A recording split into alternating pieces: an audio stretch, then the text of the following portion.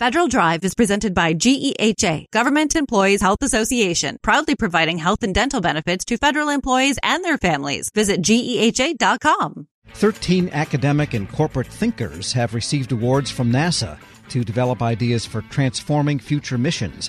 It's the latest part of the NASA Innovative Advanced Concepts program.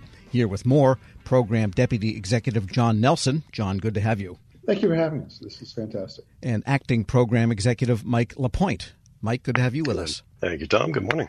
And the program itself, I guess you call it NIAC, the basic program, NASA Innovative Advanced Concepts program, that is not new, right? You've been doing this for a number of years. That's correct, actually. It was reconstituted in 2011 as a NASA program. And so it's been around for a while. John and I have been involved with it for the last couple of years.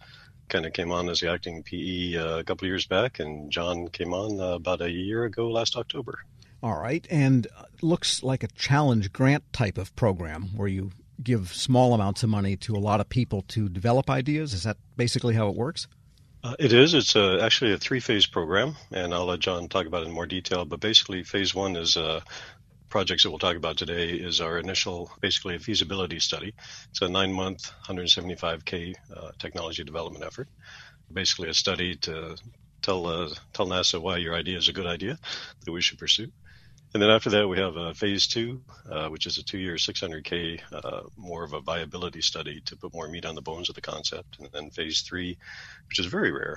We do basically one of those years, a $2 million 2-year effort to really advance the technology. So, John, any more you'd like to say about that? Yeah, I'll just add that while we do have 3 phases and phase 3 does involve some actual technology development, you have to remember, put this in context, this is all very early stage stuff. So unlike a lot of technology development programs, we're not looking at a mission that's 5 years out or often even 10 years out.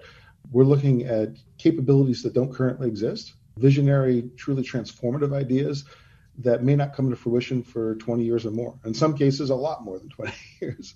So that's why we start with that small phase 1 feasibility concept. We don't expect all of these ideas to work. We're exploring whether or not the idea has any feasibility at all and is worth further development. And when you launch a round, just for example, like the one you just awarded, do you focus on a particular area?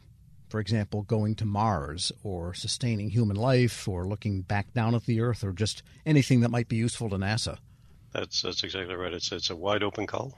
We are actually open to anyone in the U.S., any organization, academia, other government agencies, individuals that are registered with SAM.gov. But it's a wide open call. Any technology area that's of interest for future missions to NASA that could help us do our job better, we're interested in hearing about. And how do you spread the word so that the right people will know about it? So that's a good question. We have a very good network of folks out there that have already applied, and they spread the word a lot for us. We also do a solicitation every year, which is also posted in FedBizOps. The synopsis comes out in FedBizOps. A lot of press that we get each time we do a phase 1 call or a phase 2 call, and that helps spread the word for us as well. And Kathy Riley, who I believe is still on board, is our strategic outreach and communications manager, and she does an outstanding job of spreading the word for us. Yeah, because you don't want to just be in FedBizOps because then you'll get the usual contractors. Fair to say. Absolutely. We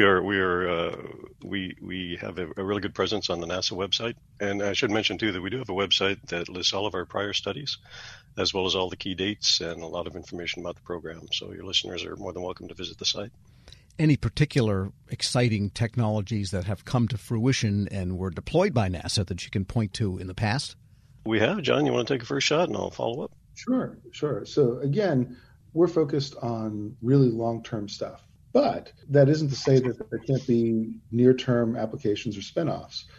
We've actually got one that's getting ready to fly, hopefully in March. It's scheduled for March.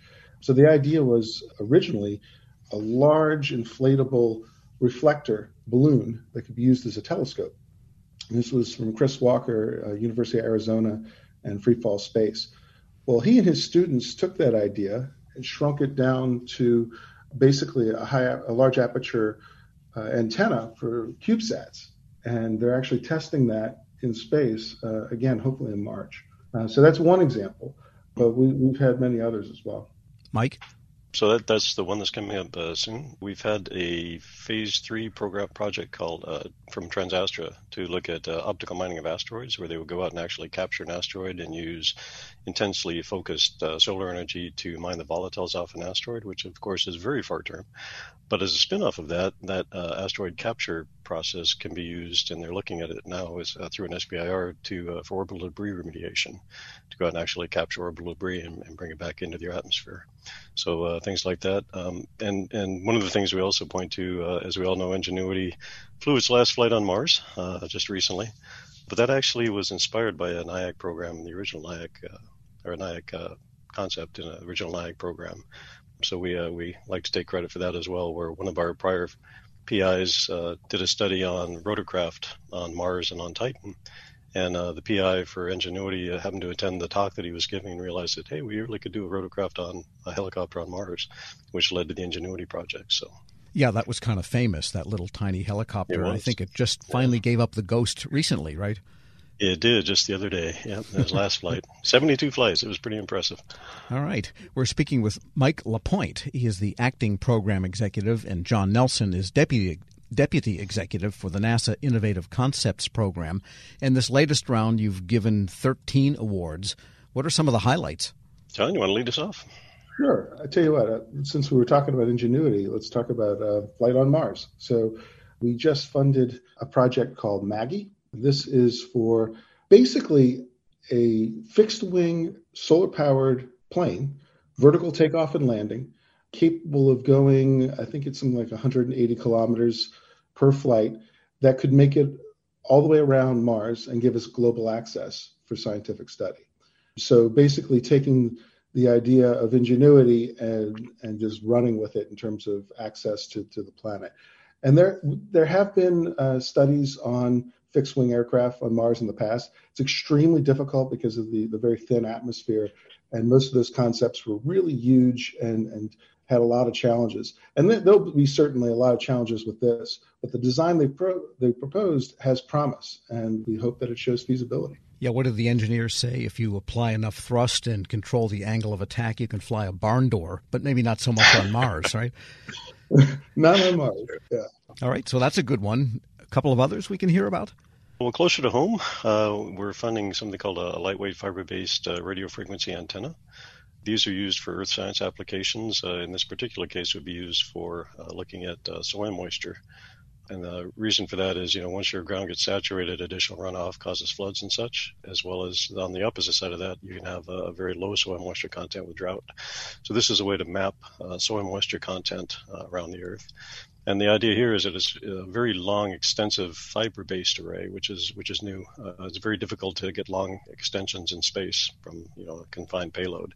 But this is a way to actually use a fiber with an embedded antenna to roll out and get a really long baseline that you can do extremely accurate measurements for soil moisture, as well as things like sea salinity and other aspects of it. So earth science application there. Going the other extreme, we have funded a concept to fly out to Alpha Centauri or Proxima Centauri with a swarm of very small picosatellites, gram-based satellites.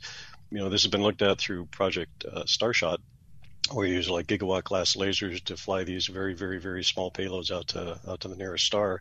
The challenge there is you don't get much communication back, right? You're at a very far distance, and these things are very power limited. But if you fly a swarm, you can actually do a coherent signal back. And so the idea here is you fly a bunch of them. You get out there, you assemble on the way a nice coherent swarm of these little tiny satellites. And when they get there, they do their sensing, and then they actually put an optical signal back to Earth that you can pick up with an Earth-based telescope. Well, that one, just to delve in a little bit, Proxima Centauri that's the nearest star or something. Mm-hmm. I mean, how long would that take? So light takes about 4.2 years to get out there and about 4.2 years to get back. So they're going to fly these at about 20% the speed of light. So it'll take about 20 years to get out there. And then it'll take about 4 years to get their signal back. 20% of the speed of light. That's pretty fast. That's why you need a 100 gigawatt laser. Yeah, it really kicks the things. This is not one that's 5 or 10 or even 20 years out. Yes. This is a little further out. Well, at least you can reasonably assume to live to see the results as opposed to going to somewhere much further away. And then one of the awards went to someone from NASA's Glenn Research Center, Jeff Landis. something that can survive Venus, which is pretty hot. That's a really interesting mission. It's basically a balloon floating in the atmosphere and an airplane that will go down, pick up a sample, a surface sample, not just an atmospheric sample, bring it back up to the balloon, which has a rocket attached, transfer the sample to the rocket canister, and then fire the rocket back so we can actually get a sample return from Venus. It's a really interesting way to do this. It's complex, but which makes it very Nyack-y, and it'll be the first time we can actually get a sample back from the surface of Venus. And I guess a final question on all of these. How many would you get for a round that you would narrow down to 13? And what are your criteria for thinking, well, this one could possibly work? So every year we get around 300 ideas for phase one. It's a two-step process. So those 300 are what we call step A proposals. It's typically just a chart, summary chart, and 4 pages of description. And based on that, we look at whether or not it's in scope for NIAC, because as I'm sure you've gathered, NIAC is different from a lot of other science technology programs and programs within NASA. We're looking for things that are framed in a mission context, and we're not looking for incremental development. So we take those 300 and we get it down to about 100 that we invite for full proposal. Full proposal for Step A is about 8 pages. So it's still a pretty short proposal. We try to make it as easy as possible to propose to the program. We're all about open eligibility. And those 100 proposals for Step B go through scientific technical review panels with subject matter experts that we bring in from around the country. And then we take those results, integrate them, and consider programmatic balance and other considerations and bring it forward to our selection official. Do you have a group of the regular nuts that supply things that never have a chance of getting it, but they just know about it and try anyway? So we have lots of people that propose each time, and many of those, after many tries, actually get funded. We're also thrilled to see, at least the last couple of years, that about half of those proposers, of those 300 proposals, are coming in from new proposers to NIAC. So we are continuing to grab more people in the community and expanding the community, which we're very happy with. And one final question I had is just something that's personally intriguing, and that is the sustainment of human life for the eventual Mars mission, which is months and months, I guess, one way, because you can't go even 20% of the speed of light to get to Mars. Unfortunately, no. Some fraction thereof. So people have to live and thrive, for that period of time. What is it? I think a year and a half or something. I forget the exact time, but it's definitely not a few hours like it is to get to the moon, a couple days. Do you get ideas on that issue? We do, actually. Part of the way to solve that issue is to go fast. So, the NASA is looking at nuclear thermal propulsion now. And one of the concepts we had was an augmented nuclear thermal rocket, which could actually increase your exhaust velocity, your specific impulse, to get you there in about half the time that it would take now, which is still a long time, but not quite as bad as, a year and a half. And we're also just currently funded a study called, it's basically a torpor study using small animals. And the idea here is to evaluate how torpor going into hibernation affects metabolism, radiation resistance, things like that. And their goal is to basically develop a facility that could eventually fly on something like the space station. We do long duration testing of small animals to evaluate how torpor affects metabolism, radiation resistance, things like that, on a long duration mission that could then be applied to human missions. So it wouldn't be like Sigourney Weaver waking up and there's a monster on board or something like that. Exactly. That was torpor. In NIAC, we often like to say that we're science fiction to science fact. So we're taking those early steps in cases like that towards eventual, hopefully, capabilities like you see in the movies. All right. Well, there's a lot of people that walk around in torpor right here on Earth, so maybe it could benefit NASA at some point in space. John Nelson is Deputy Executive, and Mike LaPointe is Acting Program Executive for the NASA Innovative Concepts Program. Thank you both for being with us. Thank you, Tom. We appreciate the time, sir. Yeah, thank you so much. This has been great. And we'll post this interview along with links to more information about the awardees at federalnewsnetwork.com/Federal Drive. Take the Federal Drive with you. Subscribe wherever you get your podcasts. Leadership today, especially within the federal workforce, is being tested more than ever before. As the Cybersecurity and Infrastructure Security Agency's Chief People Officer, Elizabeth Comstetter sees a focus on people as absolutely crucial to her leadership style. Comstetter joined Shane Canfield, WEPA CEO, to reflect on her years of experience leading in the federal human capital space. Hello, and welcome to the Lessons in Leadership podcast. I'm your host, Shane Canfield, CEO of WEPA. Today I'm joined by Dr. Elizabeth Comstetter, Chief People Officer at the Cybersecurity and Infrastructure Security Agency. Elizabeth, welcome. Thank you. Great to be here. In your current position at CISA, one of your responsibilities is ensuring a people-first culture. Explain what that is, and what's the role of leadership in creating and shaping that culture? Yes, at CISA, really paramount to our culture is a people-first driven aspect, so that we are really looking at how do we accomplish our mission through our people. And in order to do that, we really value our people. We want them to feel empowered and supported and respected, and also that their managers care about them. So well-being is important. Psychological safety in the workplace is important, so that all voices and ideas are heard. So I like to call it our North Star. Having a people-first culture really starts with the people in order to get our incredibly difficult mission accomplished. In terms of leadership, which is a great question, I think we all know that culture is really driven by leadership and the behaviors that we allow and we reinforce in our leaders. So we really work at making sure that our leaders are bringing out the best in their people every day. So again, that they feel they can bring their voice, especially an opinion that might not go along with the majority of a group, so that we get that diverse perspective. We get those different ideas and experiences. And that's really where we find that it's important that leaders are purposefully bringing out their talent on their teams to enable our mission. Yeah, excellent. We're going through a culture project at our work. Oh, great. Yeah, it's been 6 months in the making, and it's going really well, but it is work. Yes. And it requires from the top down. So I'm also involved in that. I hear you. Great.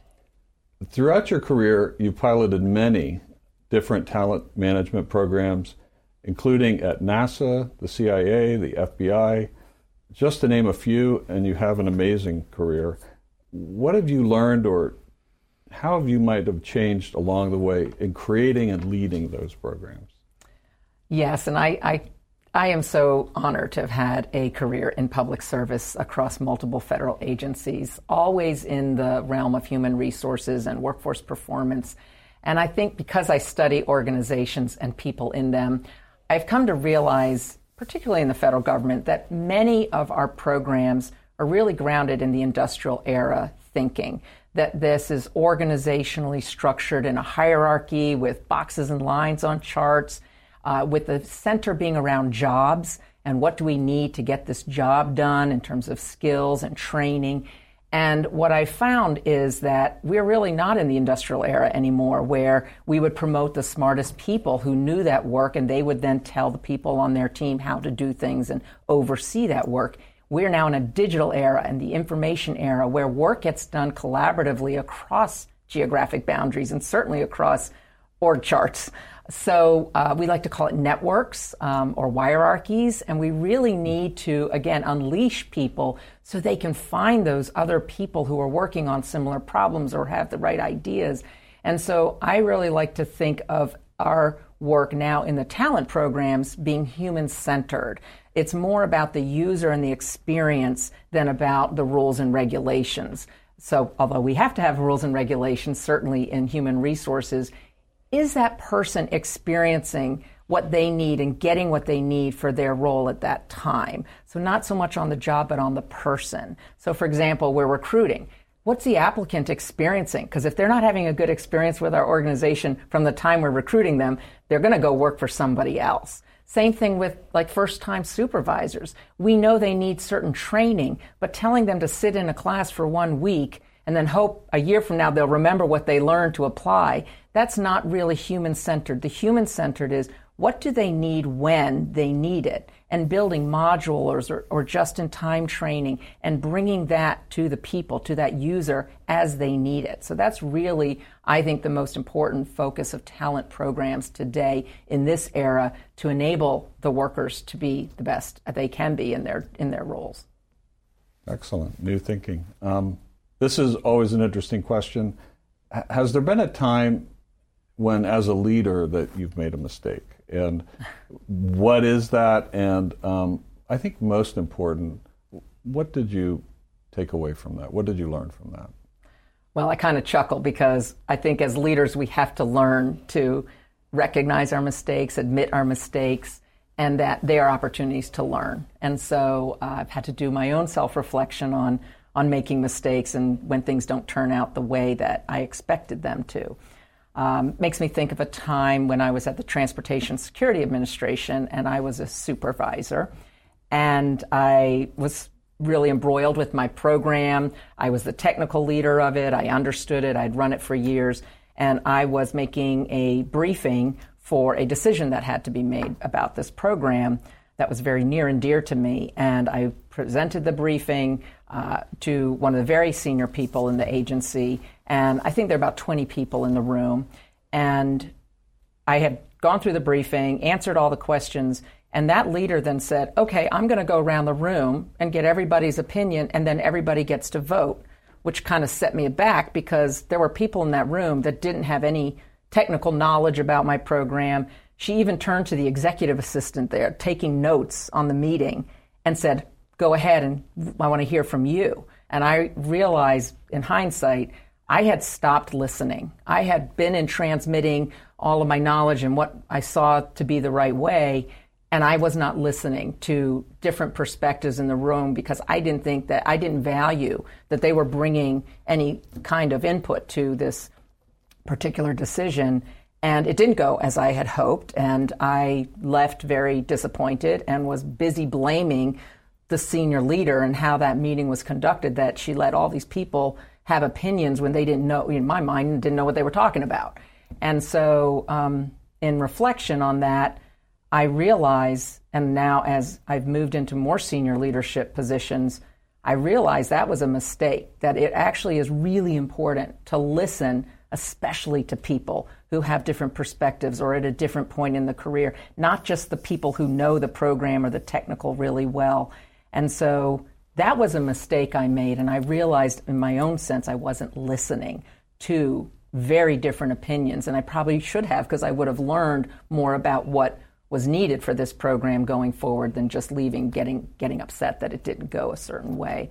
So I've really practiced active listening. I've practiced making sure there's very different people on teams and certainly on committees or councils, that we need early careers, people new to the agency, people who haven't walked in the shoes of the technical workforce, because they're asking questions we need to hear for these programs to be successful. Excellent. Your career in talent management means your work is very closely tied to people. And even your title, Chief People Officer, what does that mean to you to be a leader in the federal system with that focus?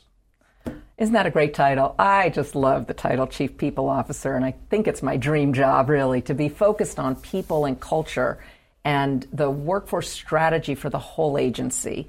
And I'm just so excited to be at CISA at this point in time. We're only 4 years young as an agency, so we're really still creating who we're going to become as an agency and what is our culture and what kind of people and talent do we need to be sure we have to be successful.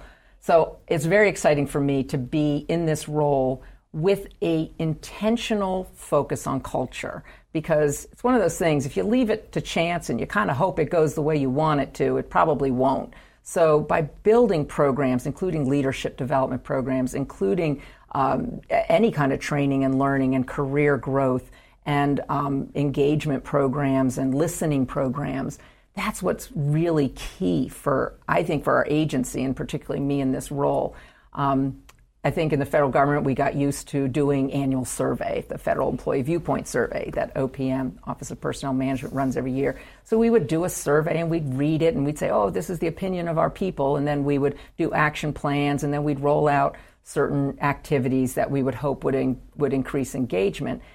In this era, you can't do once a year and understand what your employees' experiences are, what they need, what's working well, and what needs to improve. We need active, ongoing listening programs. So one of the things we're doing at CISA is having more pulse surveys, having more focus groups and what we call sensing sessions, expecting our leaders to have office hours where anybody can come and just talk about what's going well, what do they need, how are things going, because we feel like it is an ongoing need to hear from our people.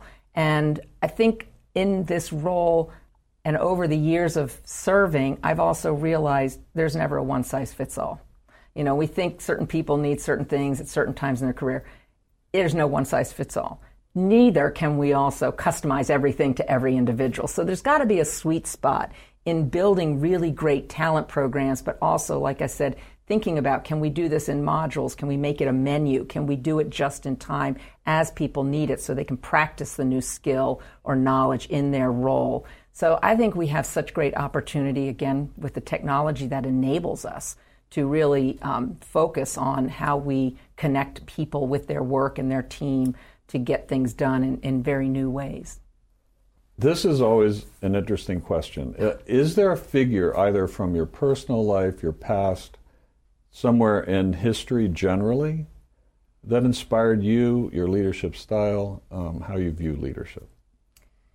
There are many figures who have been very inspirational to me, but there is one that sticks out, and that's my mother, Paula Brownlee, who has been a very inspiring leader to me all my life. And I think because, first and foremost, she had a strong family and a strong career. And that's something I always wanted. And I saw her first as my mother, but then I also saw her as a leader in her career and in academia, which was her chosen field. But I always knew her family came first. And as I saw how she balanced different family needs with also a growing and more prominent career positions in leadership, that she had to balance that. And I think I learned from her that you can have both. You have to focus on different things through your career and through your life, but that you don't have to trade one for the other. I've been happily married for 32 years, and I'm a mother of twins who are almost 24 years old. And I've had a great career in public service. So I think that having her as a role model has really helped me find my own courage, find my own confidence, and find my own voice in how I can prioritize the things that are most important to me so that I can actually balance both family and career. And you're doing it well. Thank you. Having known you now for 7 or 8 years, and worked alongside you, your passion is infectious. Thank you. Your intelligence and the thoughtfulness with which you approach all of these issues, it's an honor for you to be here, and thank you for your time. Thank you very much. I'm Shane Canfield, CEO at WEPA, and until next time, have a great day. Find the full podcast and future episodes of Lessons in Leadership on the Federal News Network app and anywhere you enjoy your podcasts.